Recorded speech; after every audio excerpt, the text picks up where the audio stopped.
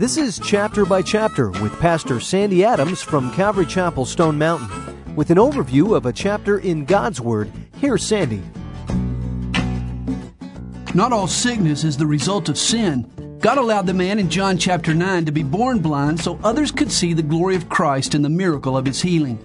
Jesus had a sense of urgency we should share. The night is coming when our labor on earth will cease. It's up to us to serve God while we have the opportunity. Jesus places the miracle mud packs on the beggar's eyes and sends him to the pool to wash his face.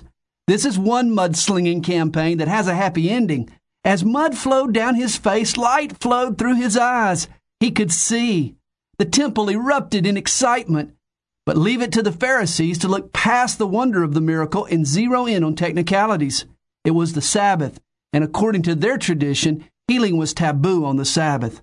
The Pharisees concluded Jesus couldn't be a true man of God if he paid no attention to their version of Sabbath laws. They rushed to squelch the excitement, determined to excommunicate anyone daring to call Jesus the Messiah. The man who had been born blind now sees this situation clearly. How could these religious bigots deny such a miracle? Would God bestow such power on a sinner? Truly, Jesus must be a man of God. The Jews kick him out, but Jesus takes him in. Living under legalism, he had been blind, but when Jesus entered his life, he could see.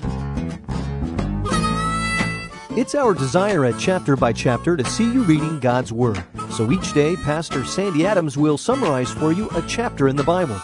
If you would like a complete study of today's chapter, call us at 8777-BY-CHAP.